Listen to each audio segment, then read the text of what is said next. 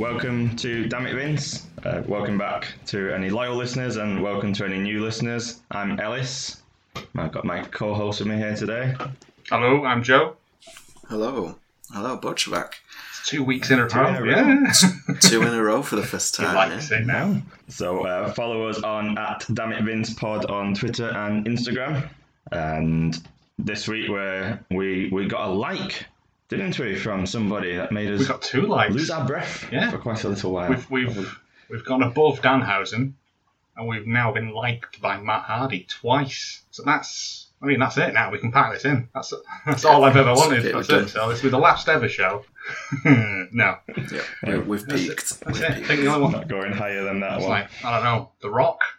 That's where the next level up is, isn't it, now, from there? Yeah, I think that's quite a few levels up, possibly, going up there. God, yeah, if we make it that high. This week, we've got quite a lot of news this week. Last week, we were scrambling around to try and find stuff that had happened in the week.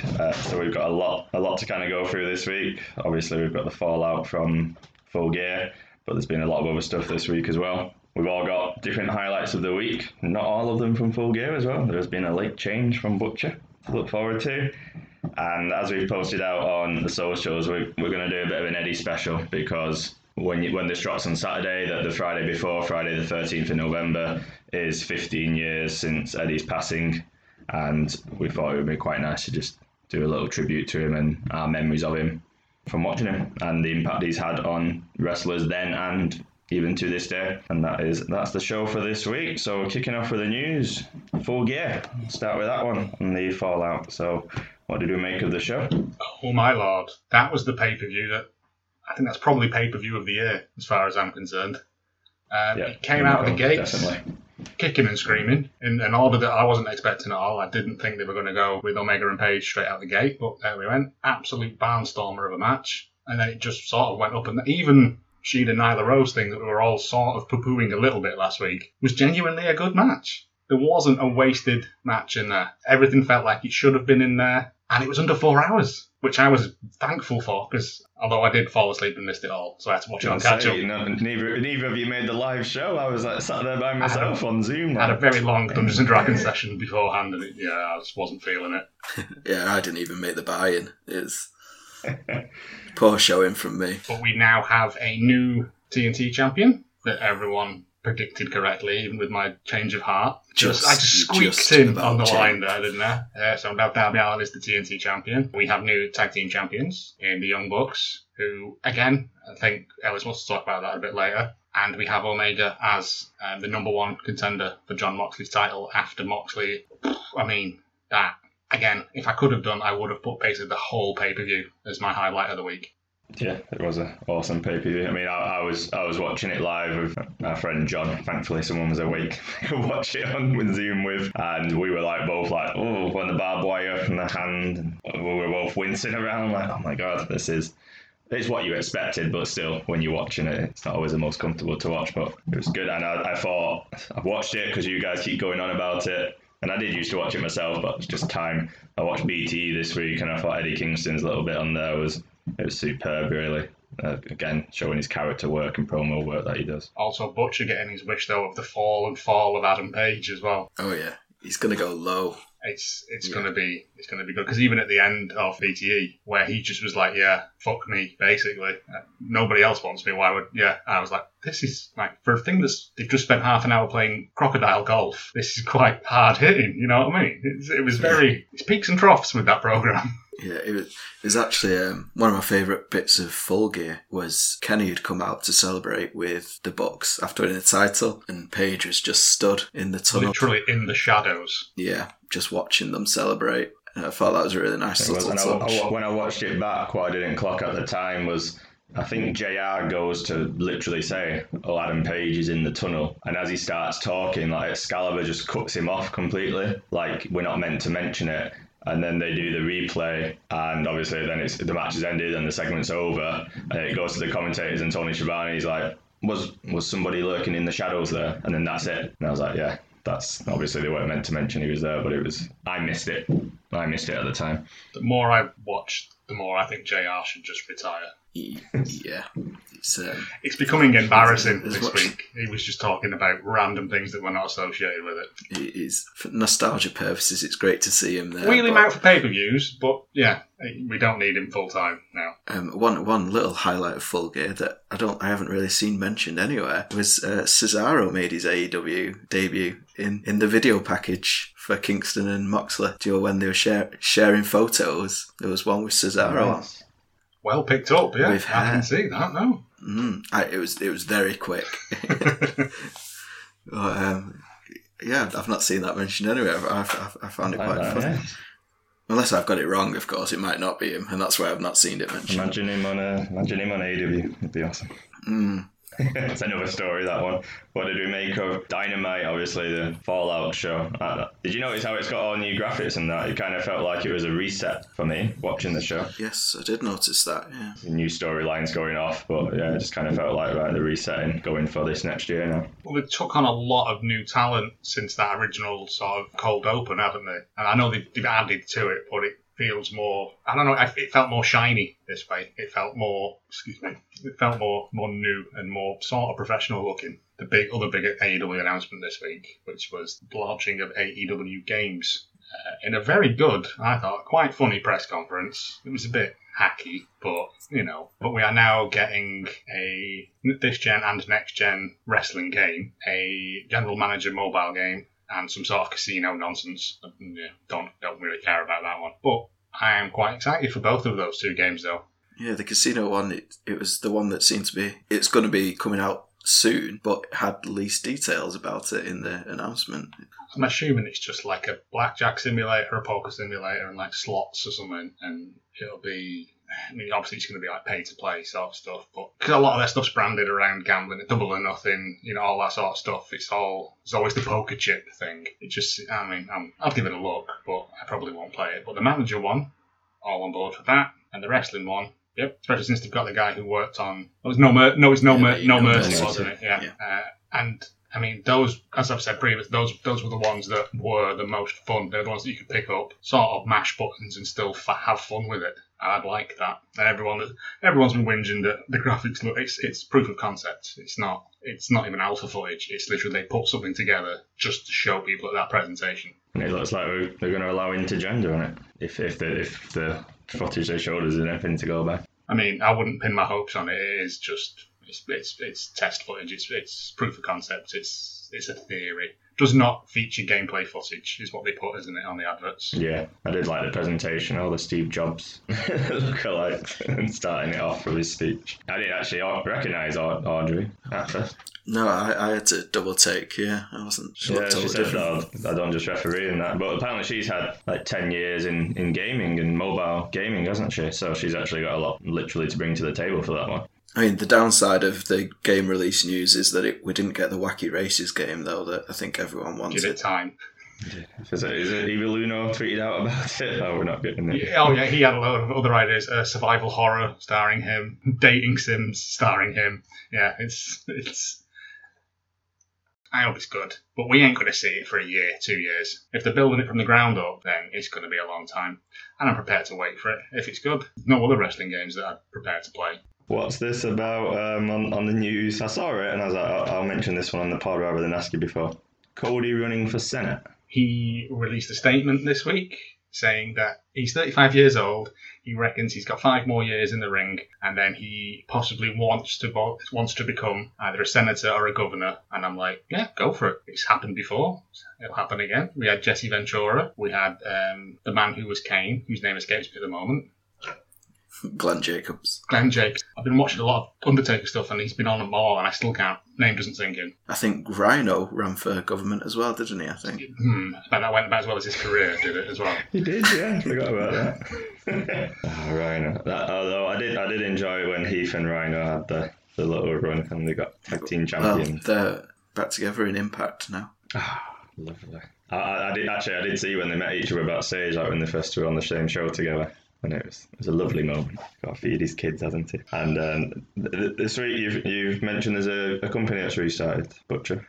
Yeah, Major League Wrestling is restarting this coming week. Their shows go up on Wednesdays on YouTube. It's not actually a show I've watched much of, but over the last couple of years, it's garnered a really good reputation. It's got like names you'd know in there, like Brian Pillman, who's been turning up on Dark and Dynamite. ACH wrestles for them. They've announced Lio Rush is going to be joining them after the break. Their world champion at the moment is Jacob Fatu of the famous Fatu family.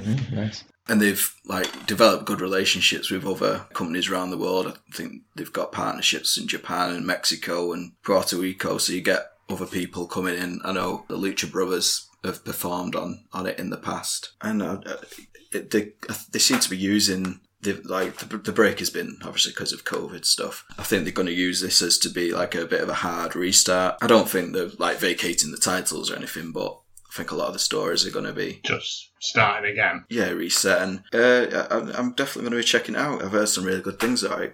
They've got other like there's one guy called Alex Hammerstone that I've watched a few clips of. I'd definitely recommend going and looking at him. I'm surprised no one's picked him up yet. Yeah, they've got like the Von Erichs tag team as well. And there's sons of Kevin Von Erich, of the original Von Erichs. I think they were, when FTR originally left WWE, I think they were on their list of teams they wanted to face at some point. So there's a lot of talent there that I think it would be worth checking out. So I'll be watching. Is that Wednesdays? Maybe not Wednesday. There's a lot of wrestling on Wednesdays. Yeah. Midweek is a nightmare. Look forward to you talking about it on the pod next week. That's something else you've watched this week, Butcher, which will link us nicely into the next segment as well. Yeah. New Japan have announced their lineups for 3 competitions: the Best of the Super Juniors, the World Tag Leagues, and the Super Junior Cup. Normally the Best of the Super Juniors is much earlier in the year, but because of COVID, they've had to have it later, and they're just running it alongside the World Tag League. They're both basically like the G1 Climax, but the Super Juniors is essentially their cruiserweight division. Then obviously the other ones for the tag leagues. They're both round robins. They normally result in plenty of good matches, and in the Super Juniors, you've got Hiromu Takahashi, who's the best thing on Japanese wrestling for me. Is just oozes charisma. Like, definitely go out of your way to watch some of his matches in the competition. I think he's probably hands down the favourite to win it as well. And then the other tournament they've announced is the Super J Cup, which is a tournament they have every night. It's just one night of cruiserweights from around the world. We've already mentioned in Major League Wrestling, Lio Rush is going to be in this as well. ACH again, I think. TJP.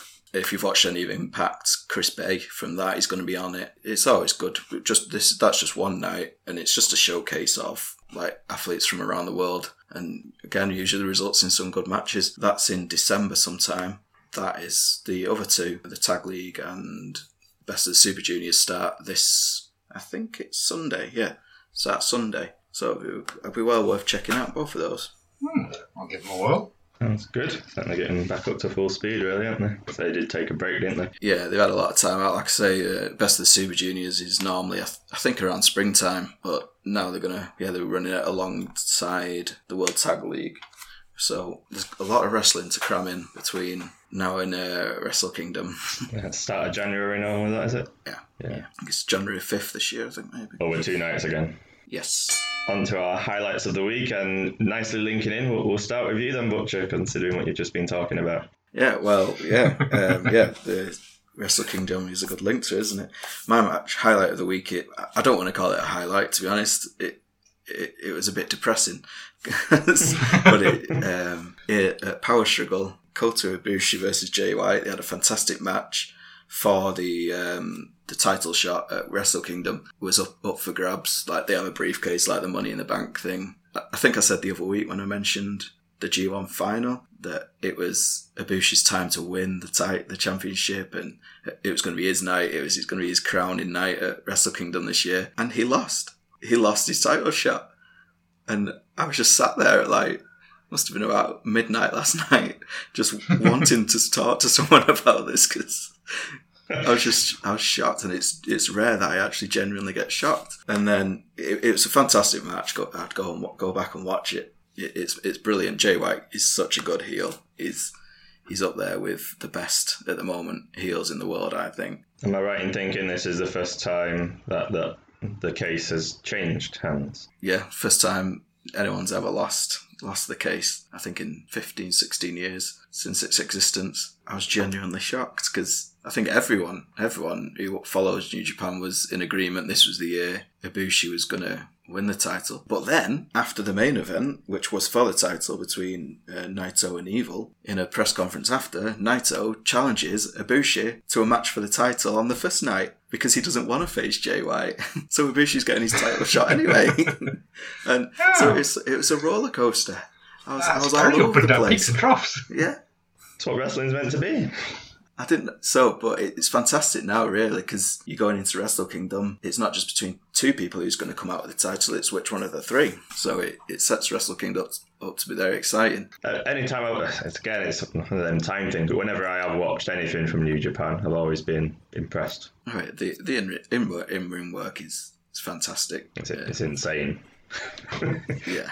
Some of the stuff they do. Yeah, sometimes it's a bit uncomfortable watching some of the neck bumps they do, but other than that, it's incredible. It is fantastic. Just your average every weekly show is just always full of amazing matches. They don't hold back. No, they don't. I remember after when Jericho had gone over first time, was it Omega his first match that he had there? And he talked about taking his first, I think it was, whatever match he was in, he talked about taking his first table bump. And he's like, the tables are so much thicker. Like, he said it hurt so much. He's used to these thin little tables that, like, break for nothing. And they're thick, man. At Power Struggle, actually, there was one of the matches, Suzuki versus Tagaki, that either Suzuki was doing some of the best selling I've ever seen in my life, or he'd been knocked loopy by the end of the match. He was, he wasn't looking good. But I'd definitely go and watch the Ibushi Jay White match from Power Struggle. Cool, sounds good. A late change. What was it before that you had as the match? Your match of the week? My highlight, I had Cody versus Darby Allin before that one. That'd be good then to top that one. We're all big Derby lovers, as you know, last week. Joel's in recording Change of Heart that he had. I said I genuinely got up off the couch and had a little dance when Derby won, just because I was like, it's deserved. Well, it's funny when I was watching it, because I did the same. I jumped up and I was like, yes, but I said I was watching it on Zoom with John, and he was like 5 seconds ahead of me. So we were chatting, and I was like, yes, and then he was like, yay, I can find He said, I've been trying to hold my face for the last 5 seconds. I was like, I need to sort this out and get up to date. And then it was the thing when Cody like sort of knelt and handed it over again, I had like a little bit of a cry, which I said last week, I'm just crying constantly at everything now. I don't know why. No, one of my images of the whole two of them you've already mentioned. One, Butcher, was like Paige in the background, but my other one was the image of Darby lay across the car, the belt across him, and then the skateboard saying "Face of TNT," and he's just passed out. I thought that was it was a good shot. That. It's a really, really good image, that one. So if you've changed your mind from that, and Joe, what did you go for from Full Gear? Again, it was a difficult call, but just purely because I have loved all the other deletion matches that Matt Hardy's done, I've gone for the Matt Hardy-Sammy Guevara Elite Deletion match, which is, I know, it's not like the purest form of wrestling because they were firing fireworks at each other and there was monster trucks. But after the whole seriousness of the rest of the show, I think you needed that sort of levity to just bring you up again, to take you back down. And also, at the end of it, the last sort of 5 minutes was some of the gruesomest sort of, the swanton off the thing he threw.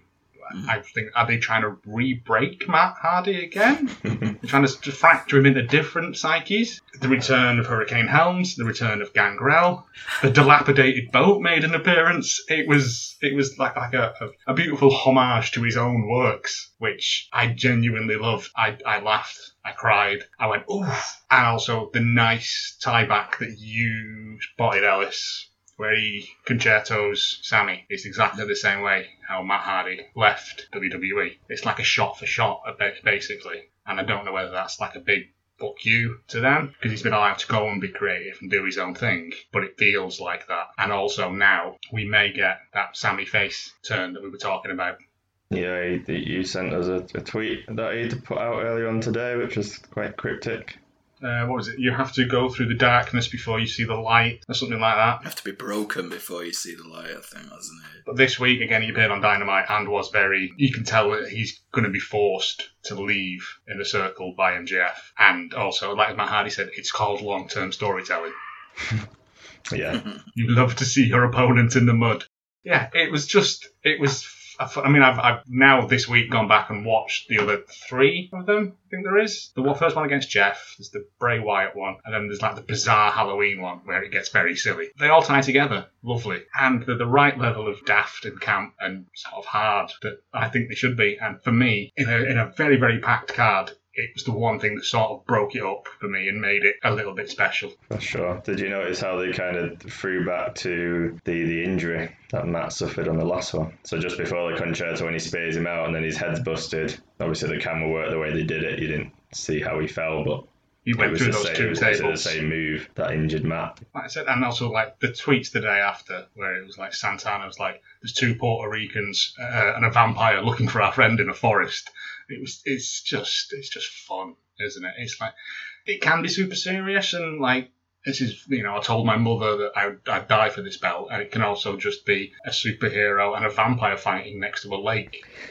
I did pop hard for Gangrel. I really did. He's still out there doing it, man. He's apparently he's on the indies still. Yeah, he is. Did you see Rebby's tweet when she's like, guys, and then she's like just filming the fireworks going across the lawn?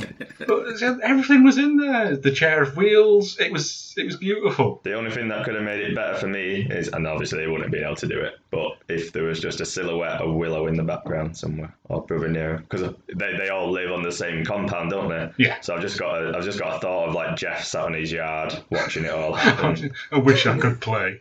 Yeah. If only.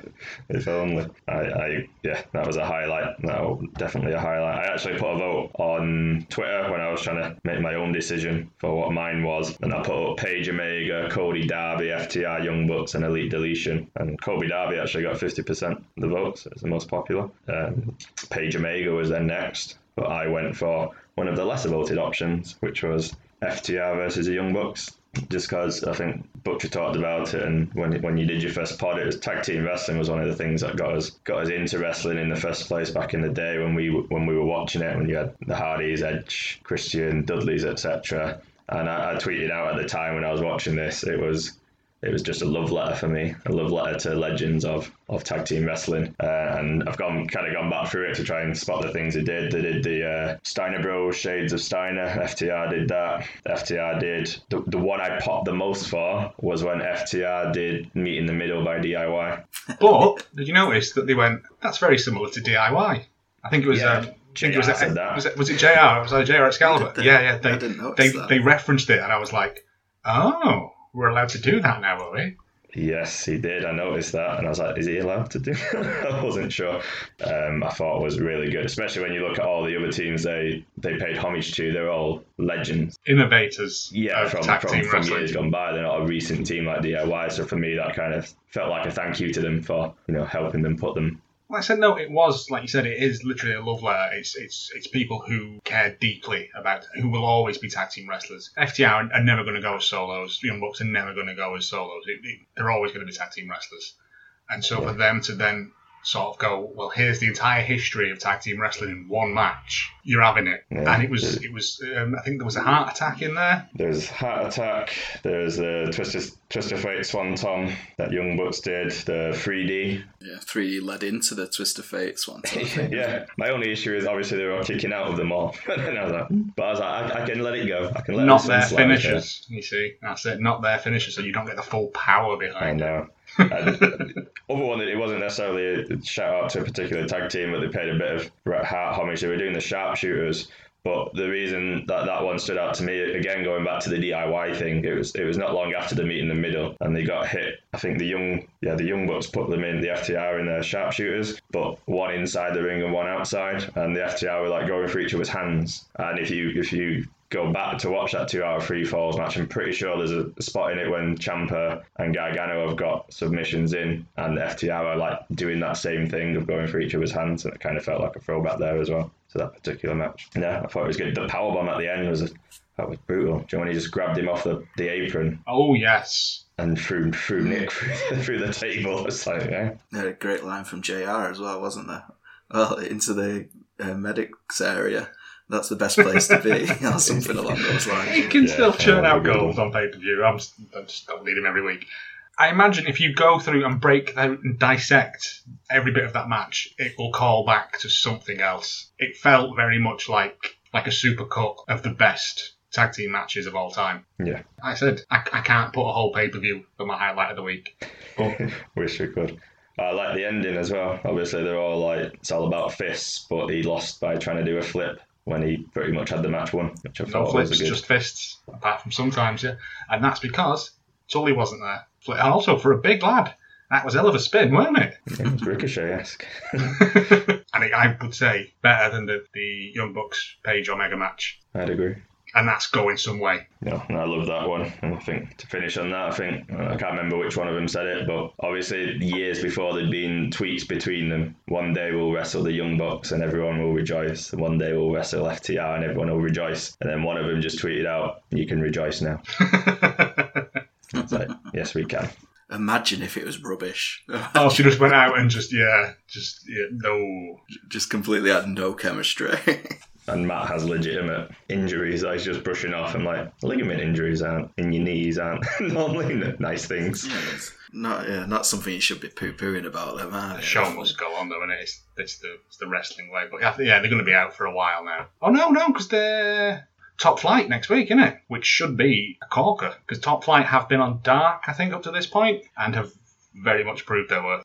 That leaves us with our Eddie special, really. And I've got to say, I've been looking forward to this. And I think I proposed the idea to you a couple of weeks ago. And he's somebody that I don't think if you talk to any wrestling fan that and you mention his name, you're not really going to hear bad things. And we're going to kick it off by looking back at probably the match, the one that was the pinnacle of his career in WWE, the match against Brock Lesnar at No Way Out in 2004, February 2004. It is so good. I rewatched it today, and it is brilliant. Eddie Guerrero in that match runs the whole sort of thing of human emotion it's capable to feel in one thing. It's so good. I think he's giving away like £100, £90 in weight difference. It's amazing. I've forgotten how good it was, to be honest, because whenever I think of Brock Lesnar now, you just think of that guy with the shitty tattoo on his chest, suplexing people around the place. But the guy had moves. He did. He was a workhorse when he first started. Totally different wrestler. So he's about 12 years old in this as well, looking at his face. He looks like he's just like got a paper round and then come and done some wrestling. But he was still dominant in terms of his presentation, which is what made it shocking at the time for fans watching. It goes about 25 minutes, 30 minutes, something like that. Yeah, and it's glorious from start to finish. It goes back and forth. Then Eddie realises that he can't win by his usual method, so he starts taking the legs out. There's a beautiful bit, and I think this feeds into sort of one of the reasons why I really love Eddie Guerrero now, is that when he drags Brock over to the ring post to smash his leg into the post, and he just does a sly look to camera and smiles. And it's only for a second, but it's like breaking that fourth wall. And it filled my heart with joy. It really did. Yeah, it was, like you watched it back, Butcher. You remember it? Fun. Yeah, I watched it, but I didn't watch it like at the time, first time round. It was kind of in my hiatus from watching wrestling, but I've watched it a few times since, watching them back. And one thing I note is just the crowd is just so invested in Eddie winning. There's a bit where both on the ground, like nobody moves for a good minute, and you've never heard a crowd cheering people lying down so much. Is that when Goldberg has come in and speared them? Just after the Goldberg spear, yeah. And it is, yeah, everyone's, because he's F10'd the referee, well, Eddie through the referee's head, hasn't he? And they're all just lay on the floor. And it is for a long time. Yeah, no, it's fun. The crowd reaction to it is fun. I'd actually forgotten that Goldberg was involved in it. I had. I was like, oh. Until I rewatched it this week, I completely forgot. Good reason. And yeah, and actually popular at the time. And he could still spear people then. No, it's fantastic. He's the complete package, isn't he? At that moment in time, he's got everything. He's firing on all cylinders, isn't he, Eddie? To defeat Brock, who was clearly the company guy who was being pushed to high hell. It was a great moment, and to say that the match from bell to bell is fantastic. I like the fact that, because obviously the ref had been downed, wasn't it? And then he hit I know he did a low blow, but then he hit the frog splash. And he's shouting the referee to come and count, which is normal. But I just, when I watched it back, I thought, when you think of the Eddie matches taking advantage, the referee being down and waiting for the referee to get up to get the other person disqualified, like him hitting a legitimate finisher and being like, come on, count. I thought that was like a nice little thing. It might just be me that, but I was watching, I was thinking, okay, he's... No, because just before that, I think he DDT's Brock Lesnar onto the belt. So it's still a little bit cheeky. Which he's got to do. But he didn't bring the belt in. He tries to hit Brock with the title, doesn't he? Brock brings it in, and the Brock he ducks underneath it. He tries to, I think, get him up again for another spin, and he puts it into a spinning DDT. Drops him on his head, frog splashes him. But that's what I'm saying. It's that good that there's just all these little... Because Eddie Guerrero, I lie, I cheat, I steal. Yeah. Tried to legitimately win it by legitimate means. He didn't bring the belt in. If the belt's there and someone falls on it, it's not my fault. But I'm going to use it to my advantage. Reading back about it, because again, I was on my hiatus then as well. So I've watched it back, but I wasn't watching it at the time. And a lot of people really paved the way for guys like him. And I was like, you know what, I hear this a lot. I hear, CM Punk paved the way, or Daniel Bryan paved the way. So I went and had a look from when he won it in 2004, going back who the previous champions were. And between September 1999, do you know who the champion was on the 14th of September 1999? Is this Ellis's big question? I still haven't got a jingle for that. I will work on that. I will give you a jingle. Held the title for 1 week and then... vacated the title. Oh, is it some... Is it... Come on. Is it McMahon? Yeah, Vince McMahon. Yeah. So between that little joke title reign, your champions, and it is true, he did kind of pave the way. That the champions between Eddie winning it and Vince in 99, we said Triple H, Big Show, Rock, Stone Cold, Undertaker, Hollywood Hogan, Brock, and then the only two that you could maybe say were kind of similar-ish. You had Jericho with one, and Kurt Angle. He won it 4 times. Obviously, technical masterclass, but he really did help pave the way for showing that someone like him, who's 5'8", and I mean, he was still jacked. Oh yeah. I'm not calling him small. Hadn't he just come off? He'd been fired for DUI and only recently just rehired. I think he'd come back in... I'm sure it was around this point. He was sent to rehab in May 2001, and then he was gone for a good couple of years, and then he came back. I think he was in a tag team with Chavo, and Chavo got injured, and that kind of led the way for him kind of going on this singles run.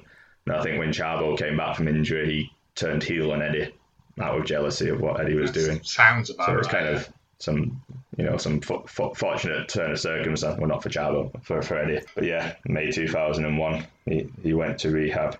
What I didn't realise when I was kind of looking at what he did in between the time, because again, I was on a hiatus, so when I watched back, I was just watching the WWE stuff. I didn't realise he basically kickstarted Ring of Honor. I don't hear that talked about. Apparently, he was on the original shows, and he helped put the eyes on the show, and that was the platform he used to kind of springboard himself back into attention, but it put the eyes on Ring of Honor, and people are like, if he hadn't done that, it might not have even got going. Yeah, gone where it did. I did not know that.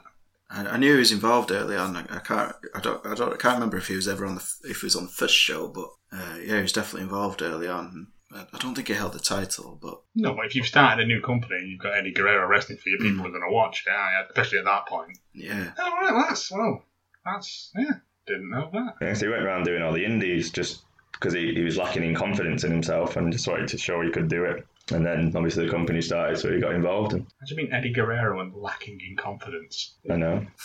Blows your mind. But it always surprised me when you listen to him talking just in like a normal interview, and like he's so like softly spoken and really quiet when he's just talking in a normal interview, and it's just like obvious. I said I was never really I only sort of fully became aware of him after he died. I mean, I was watching wrestling when he came over from WCW with, was it the New Radicals? with a Z because it was the 90s. Dean Malenko, Perry Saturn, Chris Benoit, and Eddie Guerrero. There will be mentioning of Chris Benoit because the stories are sort of interlinked. I don't see how you can talk about that period in wrestling without mentioning Chris Benoit. It seems a shame that he sort of gets pushed under what he did was a terrible thing, but to not acknowledge that seems wrong to me. That's that out of the way. Go back to doing fart jokes now. Of all the ones that came over, I'd liked Dean Malenko the most because it was the Man of 1,000 Holes thing, and Eddie Guerrero was sort of always there, and he seemed to be more of a comedy foil for stuff. And at that point, I was like, I don't really like this. But then when he came back in the sort of 2004, that sort of run, he was still doing comedy bits. He was still coming in a low rider. He was still, he just seemed to have grown into his skin more, if that makes sense. Yeah. He felt like he didn't have to hide behind a comedy. His work spoke for itself. Saying that the lie, cheat, steal segments with Chavo, I've watched a couple of them this week. They're golden. They're absolutely super. Going around knocking in old people's houses, like trying to sell them stuff. Just like stealing stuff from the house. And Chavo's like, he's like, why have you got a diaper? And Chavo's like, well, you stole everything else. I had to get something. It's just like. Well, there was the weird run he sort of had with China as well. Latino Heat, Mamacita. Yeah. If it wasn't for him, I don't think the wrestling world would be the same now. I think, especially having watched the Raw, I think it was, that went out, or it might have been SmackDown that went out after he had died. Yeah, it's heartbreaking because it's not fake. It's like there's genuine tears. What everyone has said, he was a genuine locker room guy. He'd come and help you. He'd say, like, you need to come and like try doing it this way, sort of stuff. But was funny with it, non-condescending, and someone who lived and breathed the sport of wrestling. And when they pan round the amassed wrestlers that are there, they're genuinely in tears because they've lost, I guess, one of theirs. Batista kicks off that show and he's broken. Like you can see him, and he's like, he says at one point, I don't even know if I'm the right person to be out here talking about Eddie, and he just kind of feels like so inadequate, and you can see it, and he's just crying.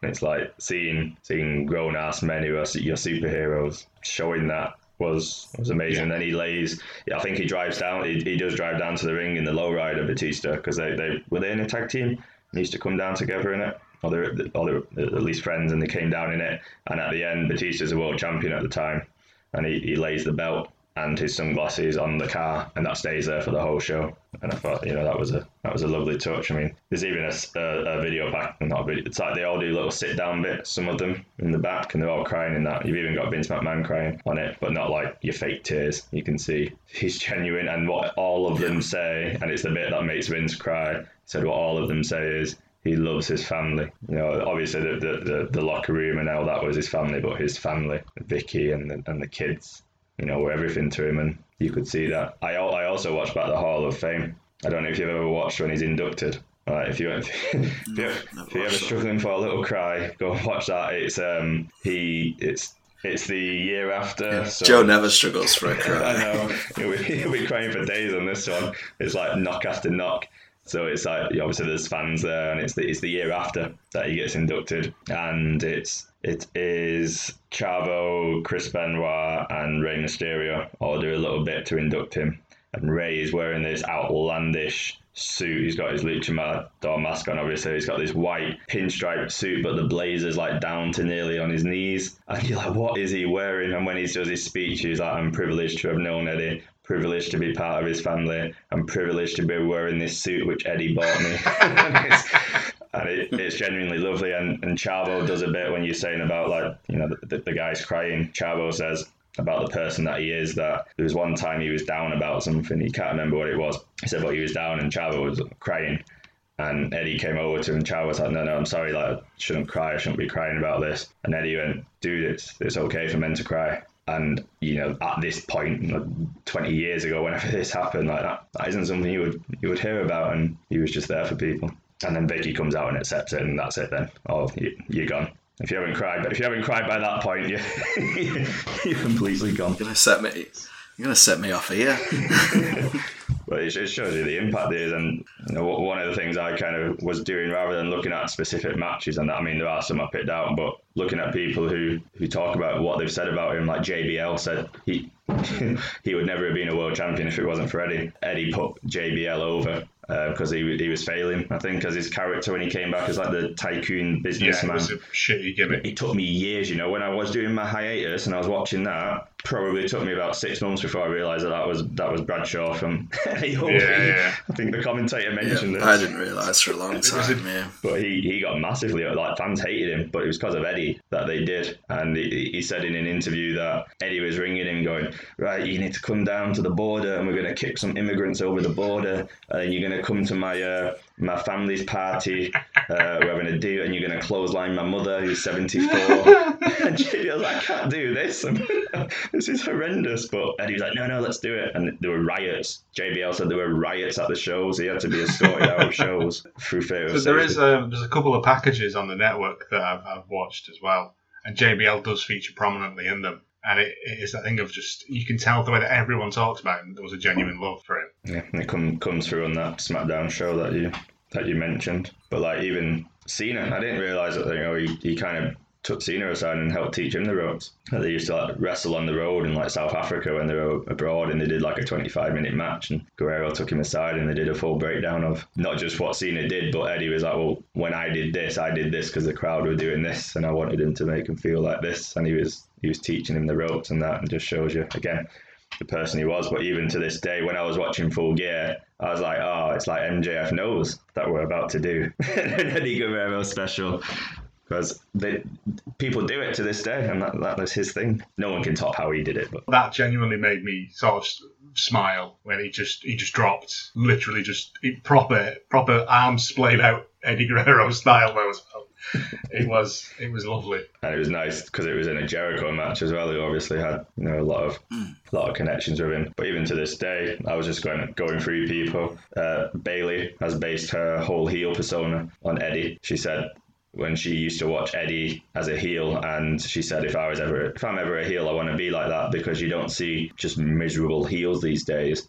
Said so he used to come out, he was like dripping wet and he was just miserable. Like his face was just miserable. You don't see that these days. And that was what she based her character currently on Eddie. Peyton Royce, she credits Eddie for getting into it. And she said, his death was really, really broke her, and she learned Spanish because of him as a kid. And so that's the reason. And obviously I think probably the biggest one, because she's always making sure his name is around, is Sasha. Yeah. And that match we talked about against Brock, Sasha, when she might have been her first WrestleMania, I think, she wore gear that resembled that. But what I didn't realise is Peyton Royce, when they won the tag team titles, wore gear that resembled that as well. It's a bit more subtle. But yeah, obviously Sasha does that. She does the frog splash. And apparently, really sadly, she was going to the SmackDown that Eddie was meant to be on, but then he died. And she was going to go see her hero. I read that this morning. I was like, oh no, I don't need this. We're going to have to rename this just like Three Men Crying, aren't we, really? Yeah. But I've not said a word for about 5 minutes. I'm just sat here listening and being sad. She said Vicky Guerrero gave her some of Eddie's old tights. So they don't. Yeah, she said prized possession, and said Vicky will never know what they mean to her. And what was nice, she said when she does signings for fans, when you're allowed to do signings for fans, she said like young fans who would not have been around when Eddie was there bring her pictures of Eddie for her to sign. And I'm like, that's how his legacy is going to keep going on, because people like MJF doing that and other wrestlers doing stuff, they keep his name alive, because people are like, because the commentators make reference to it, don't they? Yeah, always. Like, yeah. What's that? Butcher, let you speak now. What are your, sorry, I'm sorry. Your memories of him? I've been enjoying listening. It's been lovely. No, it's interesting thinking, as you've like mentioned Ring of Honor. Like I hadn't really put that together before. That you think of that Ring of Honor indie style that's so popular now in as well in NXT, of like the Undisputed Era guys and Gargano and Ciampa and all them. It's essentially Guerrero style, the style he made popular. It was really fast paced, all round technical ability. It wasn't quite the lucha style. It was a bit more Americanized in a lot of ways. If it wasn't for him, then would that style ever be the style that the Indies took under their wing and carried on with? I'd never thought of that. But as far as memories are concerned, I think one of my favourites, you've already mentioned it, Joe, was when they first turned up on WWE. That was so cool because, like, I've mentioned in previous pods that I grew up, my younger years were watching WCW, and then these 4 guys showed up who just a couple of weeks, like, this is pre, like, no working clauses, like, it's literally 2 weeks between them. I think it's 2 weeks between them being on Nitro and turning up on Raw. Like, I'm not on the internet looking up all the rumours and things in these days. That wasn't something you did then. And all of a sudden, these 4 guys you've seen WCW every week are sat in the crowd at Raw. Like, that was mind-blowing would I have been then, like 11 or 12-year-old kid. It was so cool and excited, and then they jumped the barrier, and I can't even remember who it is. Is it Al Snow? I couldn't tell you. They're there as guests of Al Snow, isn't it? But he's teaming with some... Anyway, they beat people up, and like Eddie hits the frog splash, and I don't know, just seeing him doing it on WWF TV was just like the coolest thing as a kid. Like these guys you've been watching for weeks. It was that first sort of cross promotional thing done the other way, because Nash and Scott Hall, sorry, in the NWO Revenge game we renamed him Where's Me Toothpick, and I can never unsee that in my head now. Yeah, they went the other way, didn't they? But that went on forever. Yeah, and it wasn't like it was like Nash and Hall, like, and Hogan. These and loads of others, Bret Hart, everyone. These were like old guys getting towards the end of their career. They'd done it, and the WCW bit wasn't the best part of their career. But these 4 come in. These are young, hungry guys who. But I say, instead of it being like a 3-month build up to them doing something, because Hall and Nash just hung around for ages. The first time you were like, oh, hang on, there's those guys from WCW. Oh, and now they're beating people up. Wow, well, this is better, isn't it? There's not weeks and weeks of will they, won't they? They're just like, no, we are going to, and this is what we do now. Yeah, it was so cool. I remember, like, vividly remember watching that episode of Raw. It's sort of burnt into my brain because of I'd never seen it the other way around before. I remember a lot of people leaving for WCW. Like, but that's when the invasion. That was the start of the invasion, really. Ooh, yeah, but that went bad quickly though, didn't it? Well, this is obviously a long time before the proper, like, the invasion, but that was the real invasion to me. That was cool. Like, those 4 turning up, and they were like, it's the equivalent of WWE stars going to AEW now. AEW now that they were underused people in WCW that you wanted to see more of. Definitely. And to get them to have that chance was great. Have you seen the? I've not actually seen that debut. I'm going to watch that tonight after this recording. I don't remember. It's really bugging me who else is in the match. I remember Al Snow and Steve Blackman are involved. I can't remember who it is they face. The WrestleMania match he had with Kurt, that was just like, I think it was WrestleMania 20. So just after. I've not watched it for a while now. Just after he beat Brock, and they just put on, as you'd expect from them too, just an absolute technical masterclass. But it's the one where he's in the ankle lock, he breaks it up. I think if he throws Kurt out of the ring, and then he undoes his boot, and then allows Kurt to put the ankle lock back on, kicks the boot off, and then small packages him into a win, but then puts his feet on the rope as he does a small package. I was like, oh, you just got it all there, all the classic Eddie bits there, bit of cheekiness. But yeah, that's an awesome match. And again, we said, as Joe said, it's hard not to mention the 2. There's a really nice moment at that point at the end of that WrestleMania where Benoit also wins the title, and it's not planned, but like Benoit's up on the rope celebrating as you do, and he turns around and Eddie's just there in the ring with his title, and then they just hug, and there's confetti falling down upon them, and it's a shame that kind of stuff, is kind of expunged. Won't get seen anymore. Would you like to know? I'll tell you. It was January the 31st, 2000. On Raw, so write that down because you were looking that up later. They were invited as guests of Mick Foley. Oh, okay.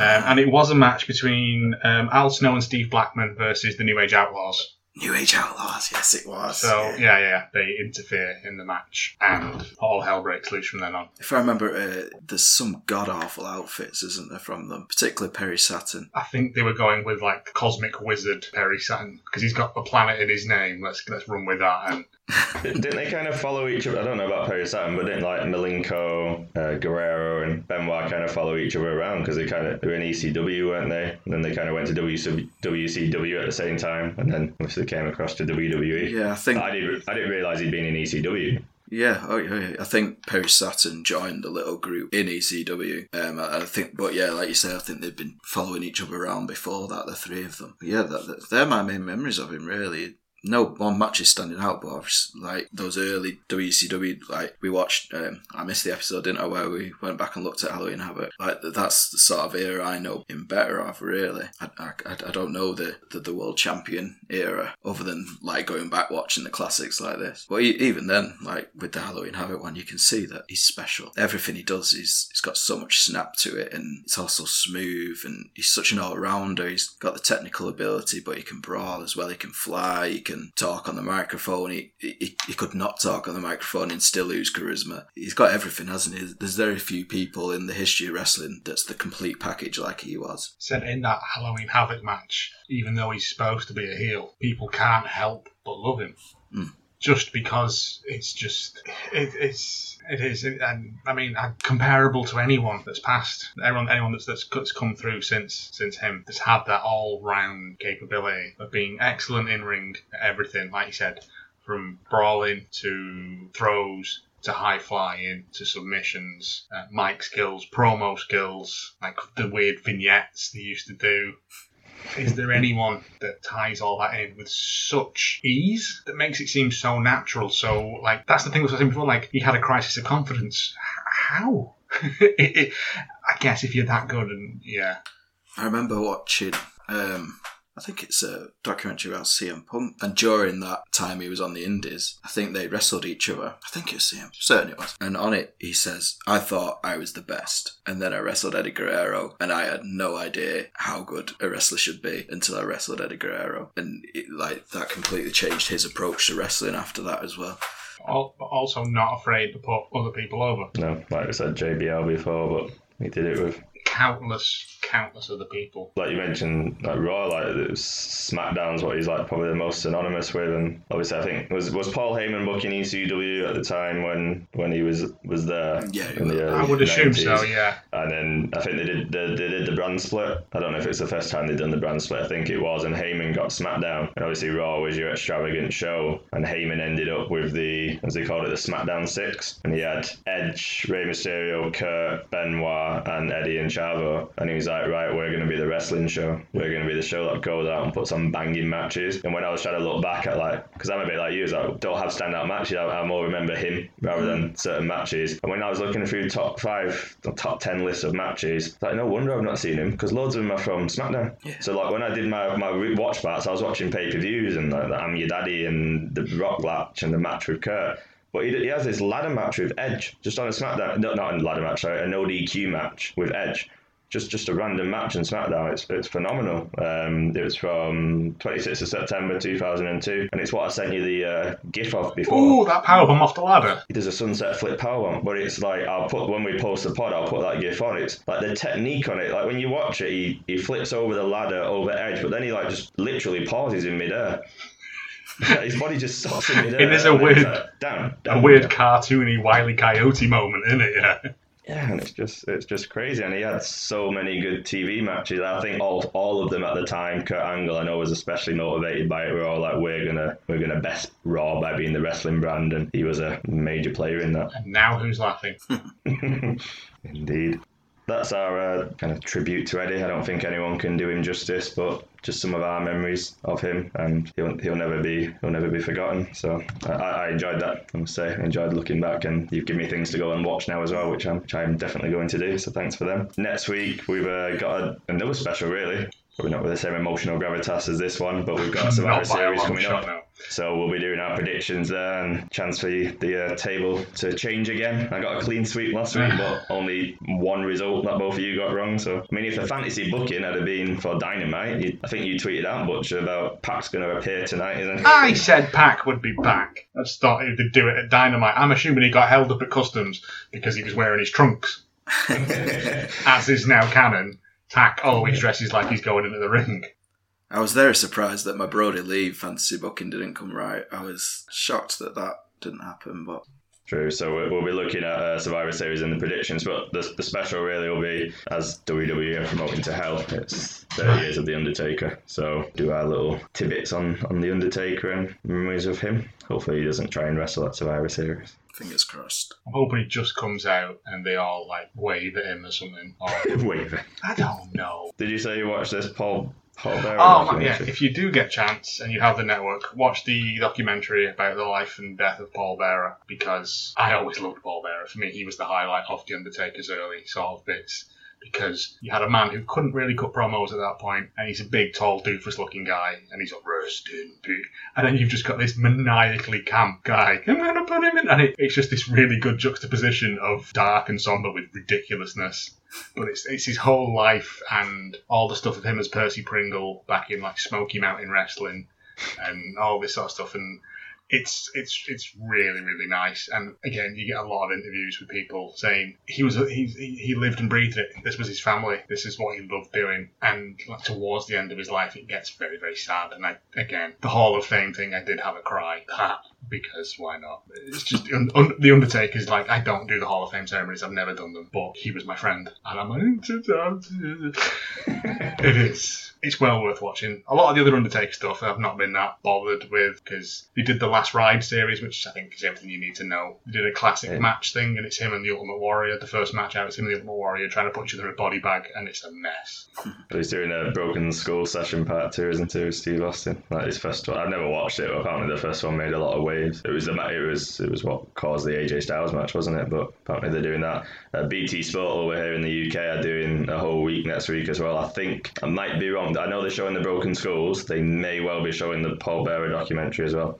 I would have to double check that, but I know they're showing some of these stuff that is on the network as a tribute as well. So that'll be next week's looking at. So thank you for listening, and hopefully you enjoyed. We'll see you next time. If you want to send in your favourite Undertaker moments or your suggestions for Survivor Series, you can email us at dammitvincepod@gmail, or you can send us direct messages on Twitter, Instagram at dammitvincepod, or there is the option, if you want it, of leaving voice notes for us. We will play them in fills up time. Until next week, see you then. Goodbye. Goodbye. Bye.